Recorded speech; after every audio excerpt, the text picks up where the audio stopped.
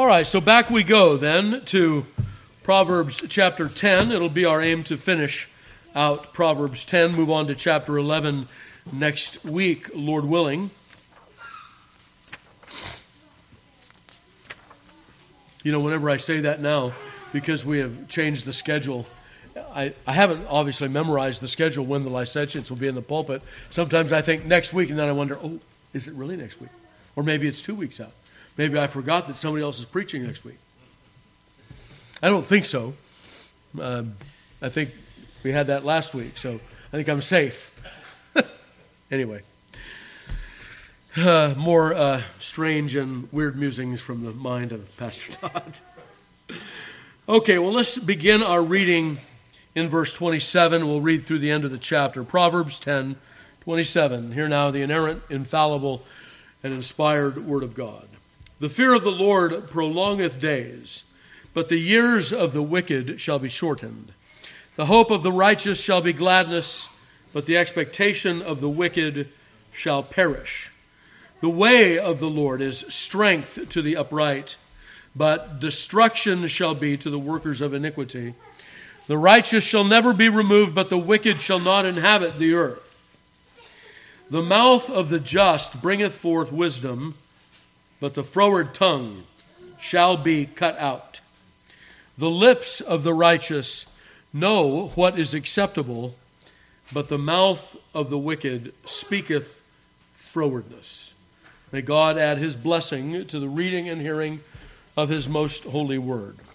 Let's hear once again from Thomas Manton. Figured we'd make Thomas Manton our quotation in the morning and in the afternoon. That it is not enough to avoid evil communication, but our speech must be ordered by grace to the benefit of others. Besides vain babbling, there are two defects. Some are dumb and tongue-tied in holy things. They can speak liberally of any subject that occurreth, but are dumb in spiritual matters, which concern edification. Men show so little grace in their conferences because they have so little grace in their hearts. Many carry it as if they were ashamed to speak of God or had nothing to say of him or for him. You are not bound always to speak of religious things, but sometimes you are bound. Now, when you interpose a word for God in a serious and when do you interpose a word for God in a serious and affectionate manner? Others jangle about disputable opinions, and all their talk is controversy, as if the plain and uncontroverted points were not worth the owning. Yet in these the life and power of godliness consisteth. This is like leaving bread and gnawing upon a stone. In nature, necessary things are obvious. So, in the universe of religion, to inculcate on each other the vital truths and most necessary duties. Controversies have their place, but the ordinary discourse of Christians should be about the most necessary things. Thus far, Thomas Manton giving us some instruction as to how to use our mouths, our lips, our speech. And of course, our focus today is 31 and 32 of Proverbs 10. The mouth of the just bring forth wisdom. The froward tongue shall be cut out. The lips of the righteous know what is acceptable, but the mouth of the wicked speaketh frowardness. So in our exposition, I want to do something that we haven't done before, I don't think. I want to speak to you theoretically about the importance of words and how we understand words as the Bible speaks about words. You know, there are all kinds of philosophical systems that speak to us about words, right? Language and Theology is a book written by Dr. Clark, trying to hone that back and bring it back to the Scriptures. There are philosophical systems that will talk about the inadequacy of human language truly to be the vehicle of thought, if you will. That we are so different from one another, isolated from one another in our experiences, in our age, in our histories, in our occupations, in our callings, whatever, such that it really makes no sense at all to try to communicate with one another. There's a lot of that going on. As a matter of fact, we might say about our own age that never, ever has an age had so many words and so little communication. It's not just words then, but indeed the content of what is said and how we handle those words. Words are spoken all of the time, but like Charlie Brown's authority, it's wah wah, wah wah, wah wah. A lot of times, isn't it? Well, here we learn in Proverbs chapter 10 that we ought never to think about words like that at all. That words have meaning, they have value. And what I wanted to do was just remind you of that. I don't think I'm going to tell you anything you haven't either thought of before or heard before.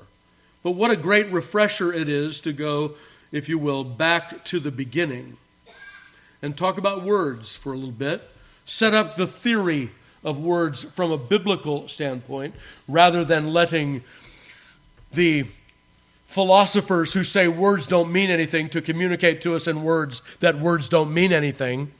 I hope you got that. And hear what God has to say about words and why words are important. Okay? So let's do that. Let's make a little bit of an effort to begin with our conception of how the Bible presents, first of all, the Godhead to us. One of the things that we read about God is that there are three persons in God: Father, Son, and Holy Ghost. And these three persons are the same God, the same in substance, equal in power and glory, and that they are all eternal. They have all lived forever in what we would call a divine complacency. God is satisfied with himself.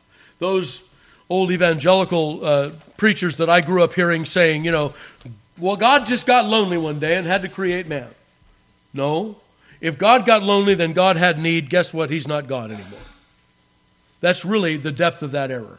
If God got lonely, then he wasn't really God. Instead, the three persons of the Trinity existed in complete love and complacency with one another for all eternity. There was no need there. God created because he would share his love with his creatures. But creation is not an act of necessity within the Godhead. It is not an opera ad intra, if you will. It's not part of what it is to be God inside the Godhead. No, the creation is an opera ad extra. God determined that he would share his love with creatures, and so he created for our benefit, and we add nothing to him and never do. And yet, the Bible also tells us that there were words spoken among the three persons of the Godhead in eternity. That in some sense, and this is going to be a divine sense, and we can't peer too far into that, but there was certainly words spoken and promises exchanged before the world began. There were commitments that the Godhead made, and they are spoken of to us in Titus chapter 1, verse 2, where it says, "In hope of eternal life, which God, who cannot lie, promised before the world began." And we learn two things about God and words there, don't we? The first thing that we learn is that God is the unlying God. He's the apsevdos theos, the unlying God. There's no falsehood in him. Everything he says is true. And why is that? It is because his voice is creative of reality and truth itself. And that in that eternal conversation and love between the persons of the Trinity, that promises were made and commitments exchanged. God, can I say it this way, speaks in the eternal counsels. Words are found in the eternal counsels. Now, this does several things for us, beloved. This tells us that words are meaningful. They're not meaningless at all. that they are filled with reality and truth. That there is such a thing then as truth, because the unlying God spoke before the world began. And when he spoke true. He spoke truth. He spoke commitment. He spoke promise. And because those words were spoken, we will be those sons that are brought to glory in the end. So that's Titus chapter 1. So we learn, don't we, that there is this intercommunication between the persons of the Godhead. Now, I'm not going to say covenant because, again, covenant is not an opera ad intra. It's not a part of the Godhead. They were not in covenant. God is not essentially covenantal in that sense. Covenant is something that God adds in the way that he condescends to man. He condescends to us by way of covenant. And yet, when he does so, we understand that covenant is something spoken, something with words. But beyond that, beloved, we will note, won't we, from John chapter 1, please turn with me there, that when God would introduce his Son to the world through the Apostle John, he will say of this Son, in the beginning was the Word, and the Word was with God, and the Word was God. The same was in the beginning with God. We will hear also in 1 John chapter 1, verses 1 and following, what we're talking to you about here, and we'll not take the time to turn, but we're talking about the Word of life. And the life was manifested, and we declare it unto you. Notice how essential in all of these things words are. Not only is God talking in the eternal councils, but when he would send his Son to the world, and when Jesus Christ would become the revealer of the Godhead, he is given the title, the Logos of God, the very Word of God. And of course, we see that in John 1:1, 1 John 1, 1 John 5:7, the verse that many of your Bibles don't have in it. Oh, well, maybe all of yours do because you're all using the Authorized Version. It says that there are three that bear witness in heaven, the Father, the Word, and the Spirit. And these three agree in one. These three are one. The Spirit, the water, and the blood comes next. They witness on earth, and these three agree in one. And then in Hebrews chapter 4, verses 12 through 16, we read about our great high priest. And how is he introduced? He is introduced for the Word of God is living and active and sharper than any two-edged sword, piercing between joints and marrow. Right? And then what does the writer say? And there is no creature that is not manifest in his sight. Him being the Word. And then finally we read in Revelation chapter 4 and verse 11 that his name is called the Word of God. So, beloved, that's Revelation 19:13. My eye went to a different portion of my notes. Revelation 19:13, he hath a name, and that name is that he is the Word of God. And so when God would communicate to us, he would use that word, logos. Most of you know that I appreciate the writings of Dr. Gordon Clark. One of the things that Dr. Clark will say in his understanding of John 1:1 is it might be understood as in the beginning was the logic, and the logic was with God, and the logic was God. Well, I think that's okay so far as it goes. But the logic is an expressed logic, and that's why the word or logos is used. That God would speak to us, that our Lord Jesus Christ, in being that revealer of God, would, quote, use words. In God's economy, beloved, in the way God has chosen to reveal himself, he has made language essential, not a nice to have. He has made it an essential. I do agree with Dr. Clark when he will write that truth is essentially propositional, that when we're going to communicate truth, we must communicate it in propositional sentences, propositional phrases, right, that have a noun and a to-be verb that brings it together, and then a descriptor, or the Word was God. That is truth. That's a truth statement, and something that is true can never be unsaid. There is truth that God reveals to us in His Word that will always be true. And then the final motion in this is what? That God reveals Himself to us in His written Word. We have the word personal and the word written. And in both of those ways, God has revealed Himself to us. And even if we would, with, say, some of the Thomists, say that God has also revealed Himself to us in a kind of natural revelation, what would we do with that natural revelation? It doesn't speak to us without words, does it? We put it in words. And we ferret out the truth sentences and propositions that are shown to us in the things that are made. Beloved, in God's economy, words are not a nice to have. They're a must have. They are an essential thing. And if you think about that for a moment with me, you'll recognize that God could have done it any other number of ways.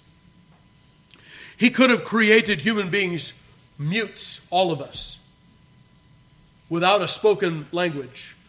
And the only thing that we did was we were all expert artists, and we drew pictures and held them up to everybody. He could have revealed things directly to our mind by His Spirit, because His mind encompasses all minds, doesn't it? And all truth could have come to us through some sort of heavenly zapping, if you will, where we simply intuitively knew truth. But He has not manufactured the process in that way. He's told us that words are going to be important, and He establishes this with the first Adam. Let's go back to the garden for a moment.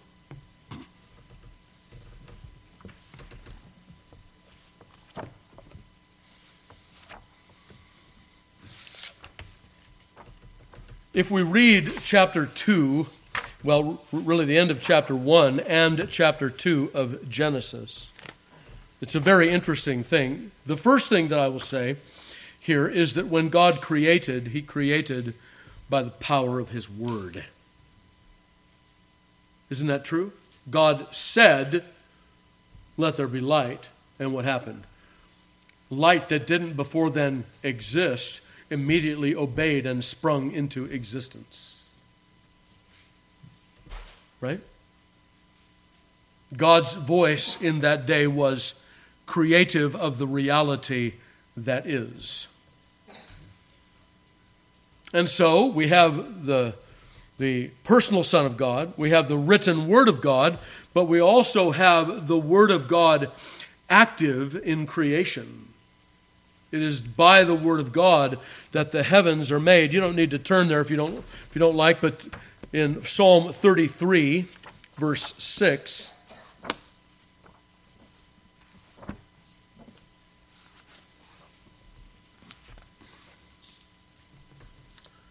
by the word of the Lord were the heavens made, and all the host of them by the breath of His mouth.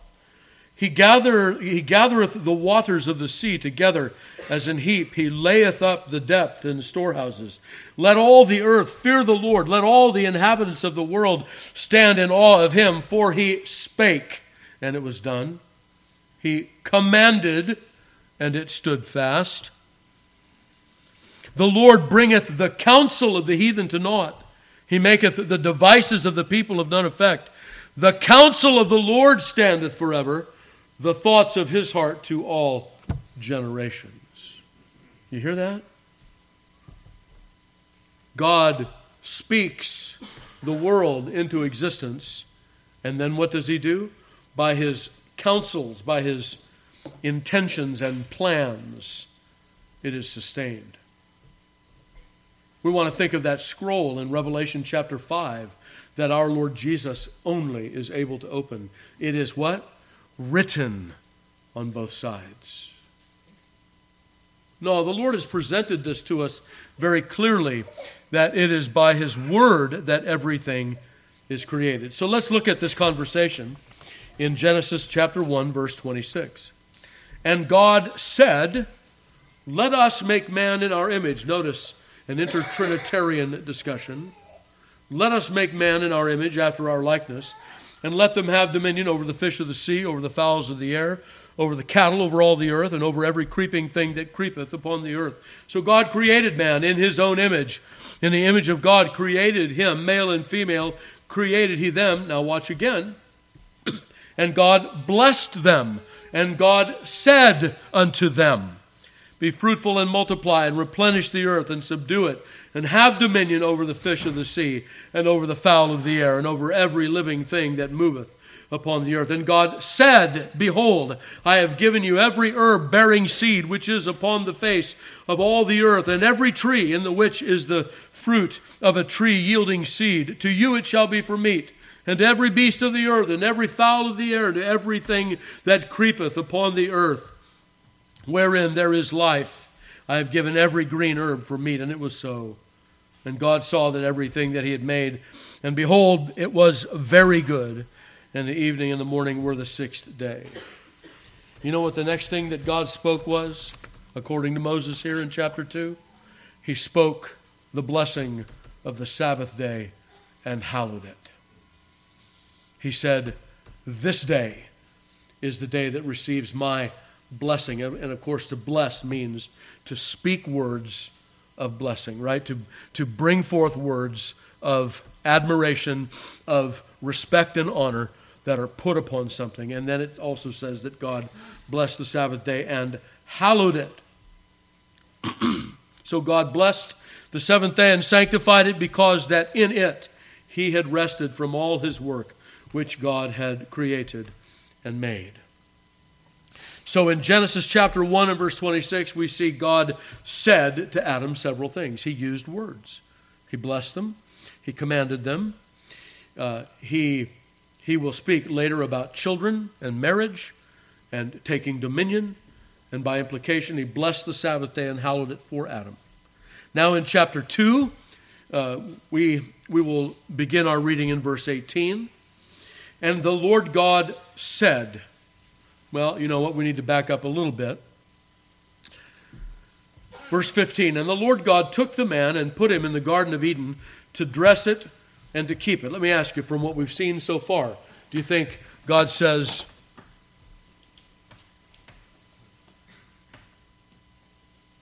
how did Adam know to dress and keep the garden? Well, God told him to. He spoke to him. God has used words this whole way through. He's going to continue using words. God has always used words to reveal Himself to man, such that when He would send His only Son to be that primary revealer of man, He gives him the name, the Word of God. So He commanded mankind concerning the use of the tree of the knowledge of good and evil in 15 and 16 and 17. He threatens man with regard to death. He enters into what we call that covenant of works, which is a spoken covenant that God makes with Adam in that day. And then in verse 18, and the Lord God said, it is not good that the man should be alone. I will make him an help meet for him. And out of the ground the Lord God formed every beast of the field and every fowl of the air, and brought them to Adam to see what he would what? Call them. This is the first time we see man speaking a word. And what is the word that man speaks? He speaks dominion over the creatures. God tells him, you name them. You're in charge of them. And so Adam does. He speaks a word of dominion over the creatures.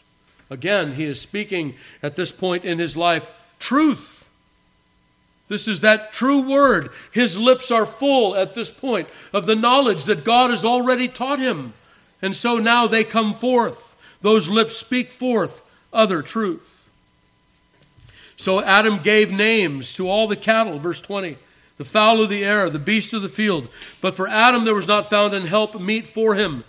And the Lord God caused a deep sleep to fall upon Adam, and he slept. And he took one of the ribs and closed up the flesh instead thereof, and the rib which the Lord God had taken from man, he made woman and brought her to the man. And Adam said, this is now bone of my bones and flesh of my flesh. She shall be called woman, because she was taken out of man. And man then exercises dominion over his wife at that point, in that he gives her a name too.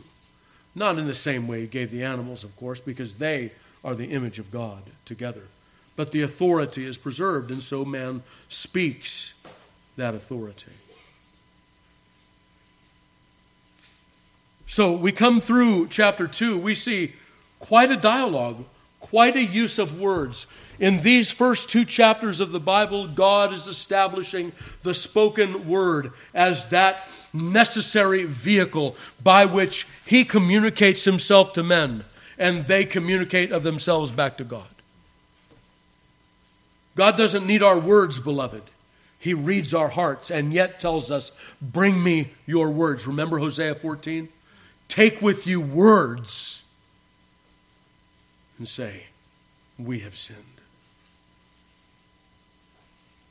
No, words in God's economy are indeed most important.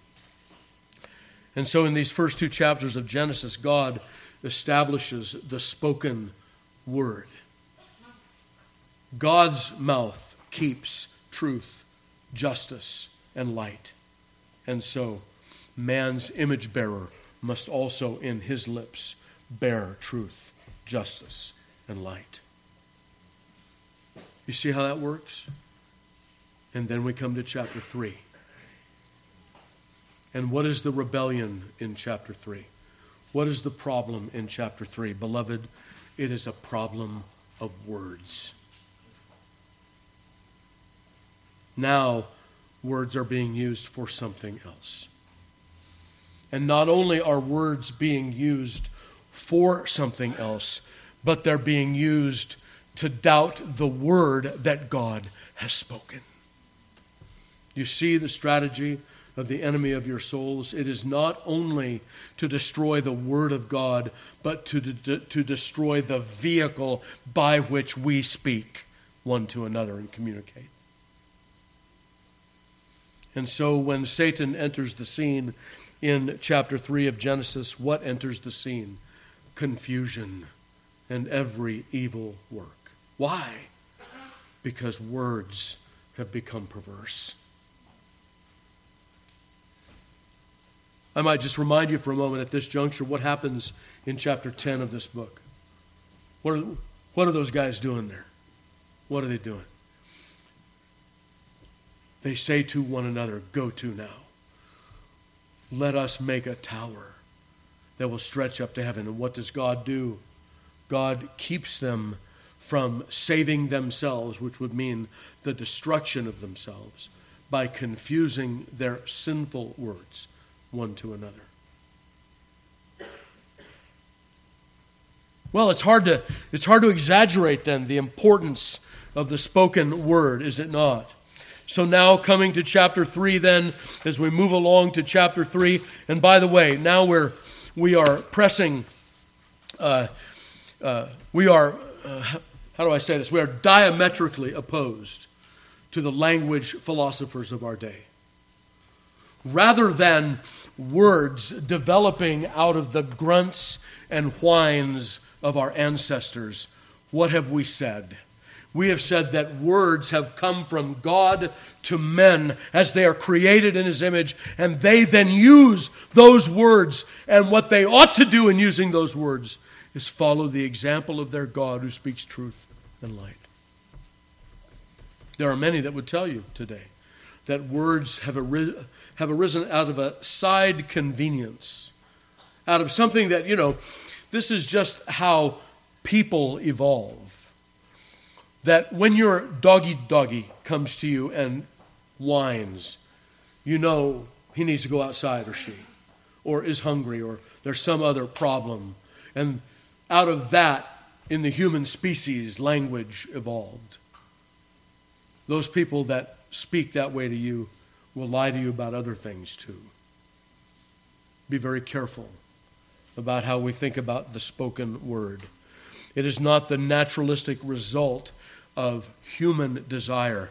It is God's ordained method of how he would speak to himself in the eternal councils, how he would speak the universe into existence, how he would reveal himself in the personal and spoken word, how he will communicate himself to man, and how man, in following the lead of his Creator from his first day on earth, would speak truth to the world and back to God. Beloved, we have a different philosophy of language than the world does. And so we must make sure that our execution of that philosophy of language is consistent with our profession. So we will not use words like the world uses them. How does the world use their words? Like Genesis 3.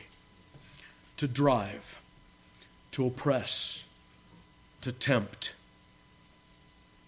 to bring down, to insult, to oppress, to kill. What does Jesus say in John chapter 8?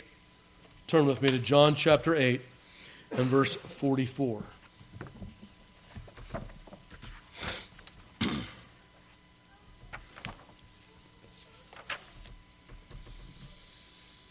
Verse 41, ye do the deeds of your father. Then said they to him, we be not born of fornication. We have one Father, even God. Jesus said unto them, if God were your Father, ye would love me. For I proceeded forth and came from God, neither came I of myself, but he sent me. Why do ye not understand my speech? Even because ye cannot hear my word. Ye are of your father the devil, and the lusts of your father ye will do. He was a murderer from the beginning, and abode not in the truth, because there is no truth in him. When he speaketh a lie, he speaketh of his own, for he is a liar and the father of it. There's a different philosophy of language there, isn't there, in John 8:44. But our philosophy of language must not be like that. Our philosophy of language must come spinning to us from Genesis chapters 1 and 2. Before the fall, where we see that God is using language among the persons of the Trinity, making truth commitments, speaks the world into existence, reveals himself to us by the personal and spoken word or written word, preserves that word for us for all the days, and then gives us mouths to continue speaking that truth to the world around us and back to him in worship, in praise, and in service. Beloved, you want to know why we have words? That's why. And it's not anything short of that. And it is everything that that implies. And this is why Solomon spends so much time in the Proverbs telling us how to speak. We must not use our words in any other way except how God, our Creator and example, has given them to us. So we go back to Genesis chapter 3, and we read several things there that take place. The serpent was subtle. What does subtle mean? It means he was deceptive, that he's going to use words in a new way. This is something entirely new here now, enters in on the scene. We have this wonderful use of words up to this point, all in agreement and in obedience to God. We have God and his being truth itself, right? He is, Psalm 31:3, the Lord God of truth. Jesus will say of himself, I am the way, the truth, and the life. And Jesus just told those Pharisees, I abide in the truth. Ye are of your father, the devil, who abides in lies and death.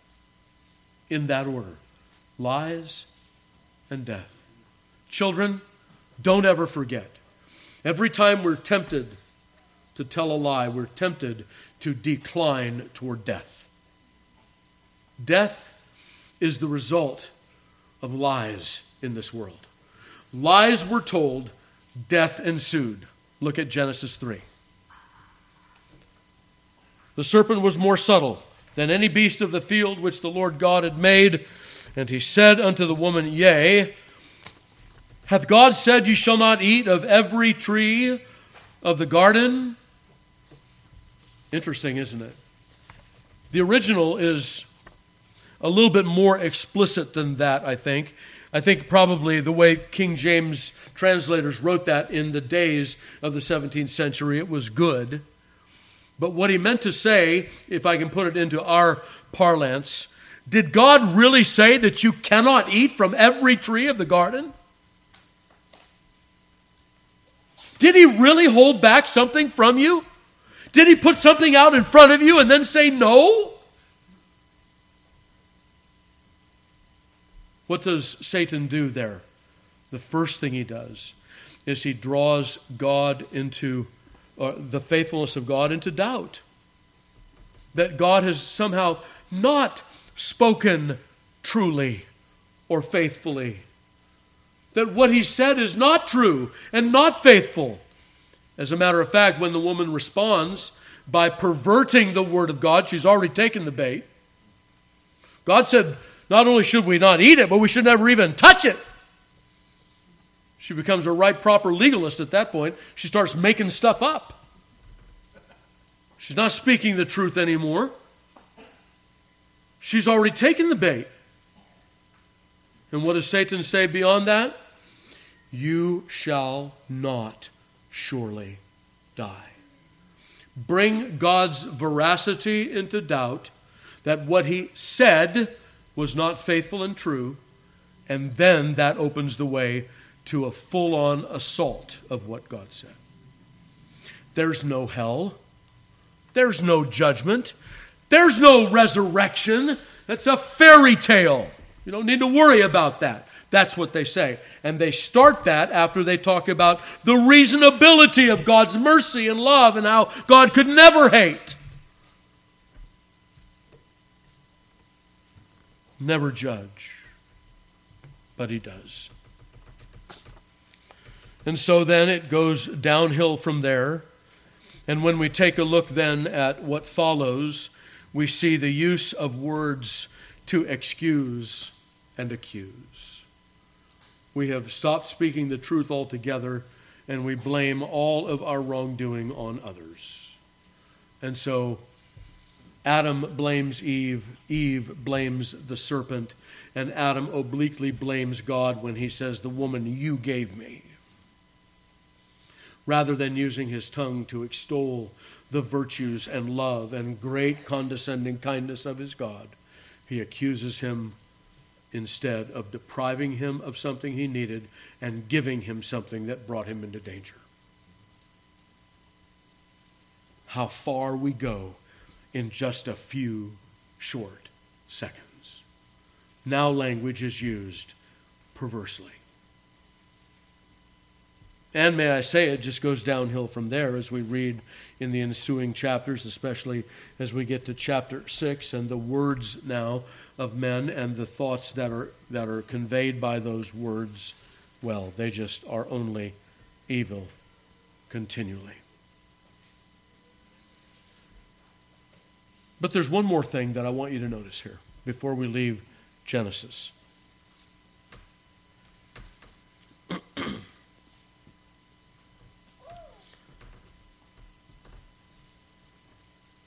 That although Adam and Eve have sinned and sinned grievously and used words in their sinning, that God will use words in his restoration of them.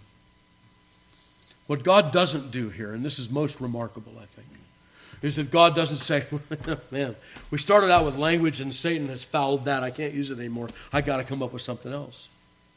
No, he doesn't. Because language corresponds to who he is, as we saw. He spoke language in eternity past. And so he says, no, what we're going to do is we're going to reclaim language. And I'm going to speak to you. I'm going to speak to you in judgment and in mercy. And so we see in the balance of chapter 3 that the Lord speaks mercy and judgment to mankind. And so we have the proto-evangelium, right? The promise of a champion redeemer that would come and would crush the serpent's head, himself bearing a wound in his heel. and that God will redeem the race. And you know how we know that? Because God says so. He uses words. So, beloved, words figure in that necessary capacity all over the Bible, but here especially at the beginning where we might develop a proper philosophy of language. So he speaks reconciliation to Adam and to Eve, and he speaks judgment to the serpent. We see that while Adam and Eve used their words sinfully to excuse themselves, they should have sought forgiveness, but the Lord still offered forgiveness in the champion to come, in the Redeemer. So, will the Lord call us then into account for the words that we speak? Yes, obviously so. Jesus will say that in Matthew chapter 12. Let's turn there for a moment.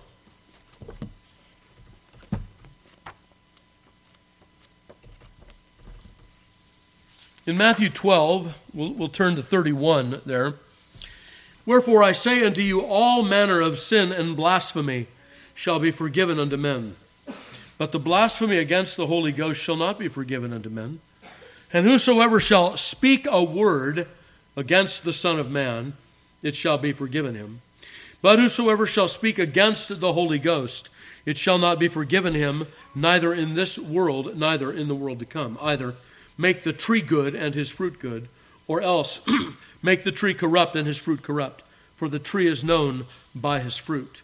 O generation of vipers, how can ye, being evil, speak good things? For out of the abundance of the heart the mouth speaketh. A good man out of the good treasure of the heart bringeth forth good things, and an evil man out of the evil treasure bringeth forth evil things. But I say unto you that every idle word that men shall speak, they shall give account thereof in the day of judgment.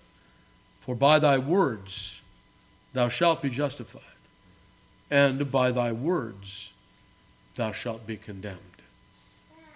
What are words then? But only the bearers of what's in the heart. And so in Matthew chapter 15, Jesus will say pretty much the same thing. In verse 15, Jesus answered Peter and said unto him, then answered Peter and said unto him, declare unto us this parable. And Jesus said, are ye also yet without understanding? Do you not yet understand that whatsoever entereth in at the mouth goeth into the belly, and is cast out into the draught? But those things which proceed out of the mouth come forth from the heart, and they defile the man. For out of the heart proceed evil thoughts, murders, adulteries, fornications, thefts, false witness, blasphemies. These are the things which defile a man. But to eat with unwashen hands defileth not a man. And so out of the abundance of the heart, the mouth speaks. The mouth then becomes the vehicle of what exists in the heart. And you know we see this also, don't we, in God. We'll not take the time to turn there because we have another passage I want to spend some time in with you. But it's in Genesis chapter 8 where God says, in his heart, I will no more curse man again by the bringing of a flood upon the face of the earth. I will no more destroy man like that. God said it in his heart. And then in chapter 9, he says it out loud to Noah. The words that came out of God's mouth were already in his heart.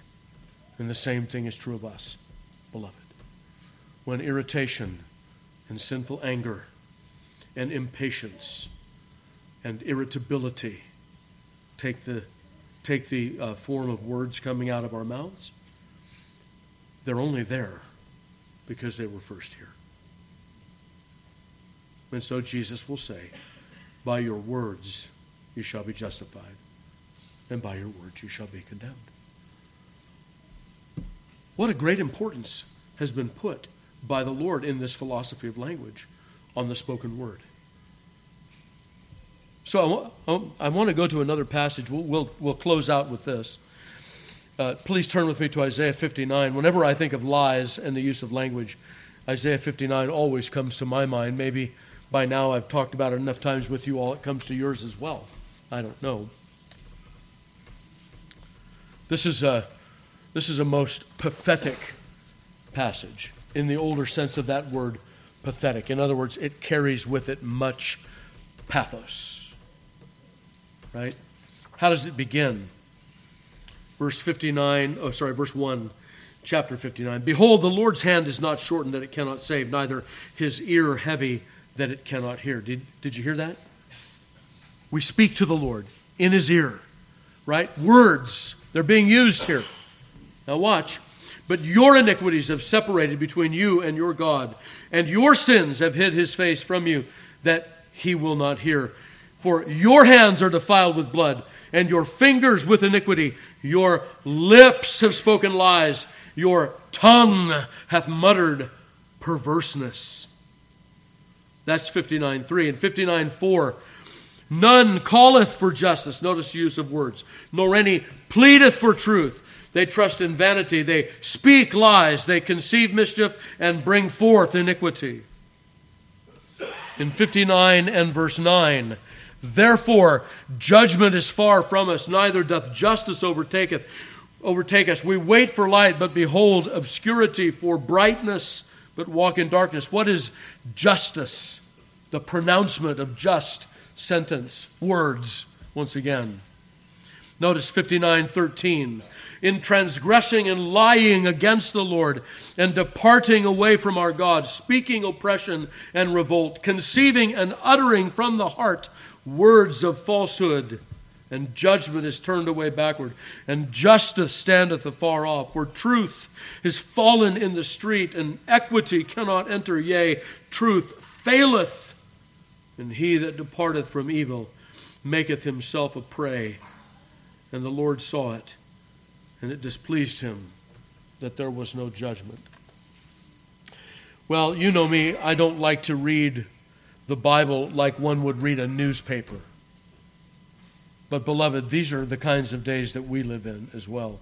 Not only was it a description of Isaiah's day, it is a description of our day as well, is it not? Words are supposed to be the divine method of communicating truth. But here, truth has fallen in the streets, and it it cannot enter.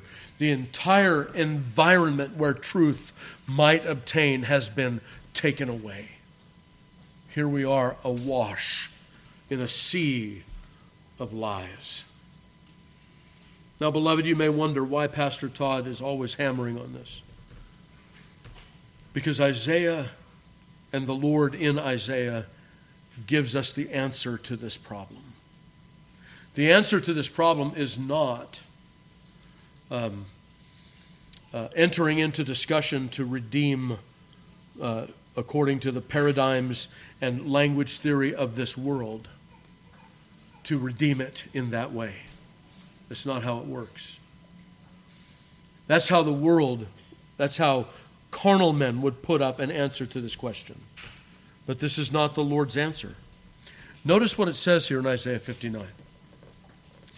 And he, that is the Lord, verse 16, saw that there was no man and wondered that there was no intercessor. Therefore his arm brought salvation unto him, and his righteousness, it sustained him. For he put on righteousness as a breastplate, and an helmet of salvation upon his head. And he put on the garments of vengeance for clothing, and was clad with zeal as a cloak. Who is that? That's the Word, Jesus.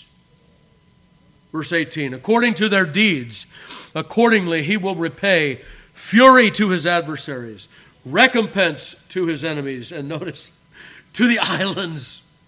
There's no end to the earth he won't go for this vengeance, in other words. To the islands he will repay recompense. So shall they fear the name of the Lord from the west, and his glory from the rising of the sun. When the enemy shall come in like a flood, the Spirit of the Lord shall lift up a standard. And what is that standard?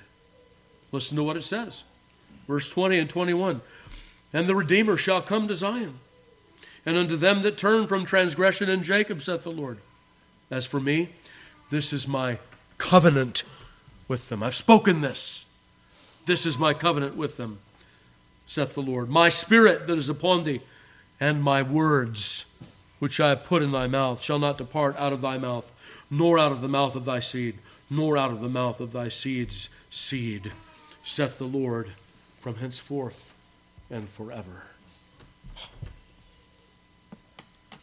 Does that make you weak in your knees to hear that God predicted a day like the day in which we live, when truth had fallen in the street and cannot enter, and gave the remedy all the way back somewhere around the 9th century BC in Isaiah, or 8th century BC in Isaiah?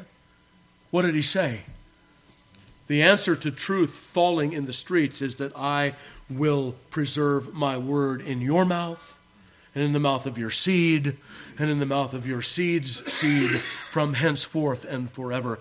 Our theory of language must center around the Word of God, the personal and the written Word of God. And we must never waver, because the Redeemer will come to Zion and he brings his Word. And that's how we overcome the lies that have taken over our current society, by sticking close to the truth.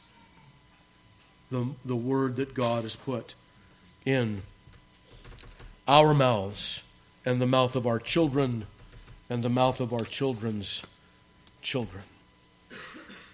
Notice he also said, my spirit. Did you hear that? My spirit that is upon thee, and my words. It's not enough simply then, beloved, to have the Bible, but to have it in a particular context. And we'll close with this. Turn with me to Ephesians chapter 4.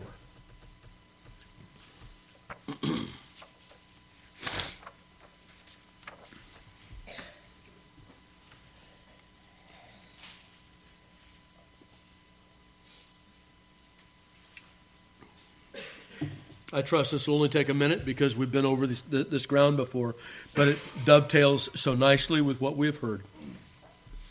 So, we hear about the ascended Christ, that as he ascended on high, he gave gifts to men. The gifts he gave, the teaching office of the church, they're to teach the people the word of God, like those ancient Levites of old. They're to seek the law of the Lord at his mouth. That is chapter 4, verses 11 and 12. And notice that there is an eschatological, or a future understanding of this, till we all come, Paul says in verse 13, in the unity of the faith and the knowledge of the Son of God, unto a perfect man, unto the measure of the stature of the fullness of Christ. And may I say, what I believe Paul means here is that in this teaching office of the church, there is to be a continual advancement, age upon age, in understanding and advancing of the Word of God. We are triumphalists here. We believe in the eventual triumph of the gospel over the world through the teaching office, through the ordinary means of grace. That's what we believe. We don't believe that Jesus returns to a church on its last gasp that is just about to be overcome by the forces of evil. We believe in the triumph of the gospel through the preaching of the word, just like Paul says here. That we are going to come as the people of God to the unity of the faith and the knowledge of the Son of God as a perfect man. That we are going to do that. It may be a long time from these days. I don't know. One of my former mentors, Francis Nigel Lee, said, God said that he's going to be merciful to 1,000 generations. He spoke that in about 1450 BC. If you do 40 years for a generation, that's 40,000 years. Just do the math. Therefore, God will be a long time in coming. Well, I don't think that passage is meant to be used like that. But who knows how long the Lord will be in coming? I don't know. I do know that until that time, he's given us the teaching office of the church, that through words, through the foolishness of preaching, through the right use of God, for the godly use of language, that the gospel is going to advance. That's the method that Christ has chosen. That's the method that God used in the garden when he preached the gospel to Adam and Eve. And that's the method he's still using today. And it is through that method then that the church finally will be triumphant. She will come to that knowledge of the Son of God, that perfect man. And so, what will she learn to do then? All along the way, she will recognize that she is a new creation in Christ, and she will put off the old man and put on the new man. Isn't that what Paul says here? So, This teaching office of the church, when they use words and do their job rightly, the people of God in verse 15 will speak the truth in love, that we may grow up into him in all things, which is Christ. Notice, shall speak the truth in love. In verse 22, you have put off concerning the former conversation the old man, which is corrupt according to deceitful lusts, and be renewed in the spirit of your mind, that you put on the new man, which after God is created in righteousness and true holiness. Now verse 25, wherefore putting away lying, speak the truth to every man, because we're members one of another. We skip down to verse 29. Let no corrupt communication proceed out of your mouth, but that which is good to the use of edifying, that it may minister grace unto the hearers. Put off the old man, no corrupt communication. Put on the new man, speak those good communications one to another to the use of edifying. And then in verse 31, let all bitterness, wrath, anger, clamor, evil speaking be put away from you with all malice. Put off the old man and put on the new man, and be ye kind one to another, tender-hearted, forgiving one another, even as God for Christ's sake hath forgiven you. You see God's method, God's philosophy of language here? That when we put off the old man, we put off fallen ways of using our mouths. And we put on the new man, and we put on redeemed ways of using our mouths. It is indeed a very simple proposition. And this is what Solomon has been telling us in the Proverbs and will tell us over and again. And it's what the Lord told the first family in the Garden of Eden as he used words to communicate to them the gospel. It's God's way of handling the creation. It's God's way of entering into covenant with the other members of the Trinity before time. And beloved, if we would follow the Lord, we'll have a godly and proper philosophy of language. And we will put off the old man with his deeds and put on the new man. Let's stand and call upon the Lord in prayer.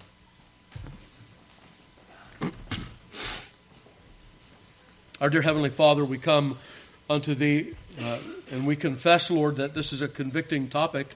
Often our words are, well, they have the savor of the old man and not the new. We find that proceeding out of our hearts, although they are faithful and hearts purified by faith, we find that the remnants of corruption often proceed out of our hearts and through our lips.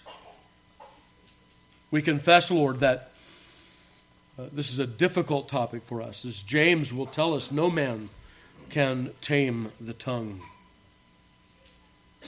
So, Lord, help us then to remember Matthew 12:37. By your words you shall be justified, and by your words you shall be condemned. And help us, Lord, in the use of our mouths, always to set forth that which is good and upright.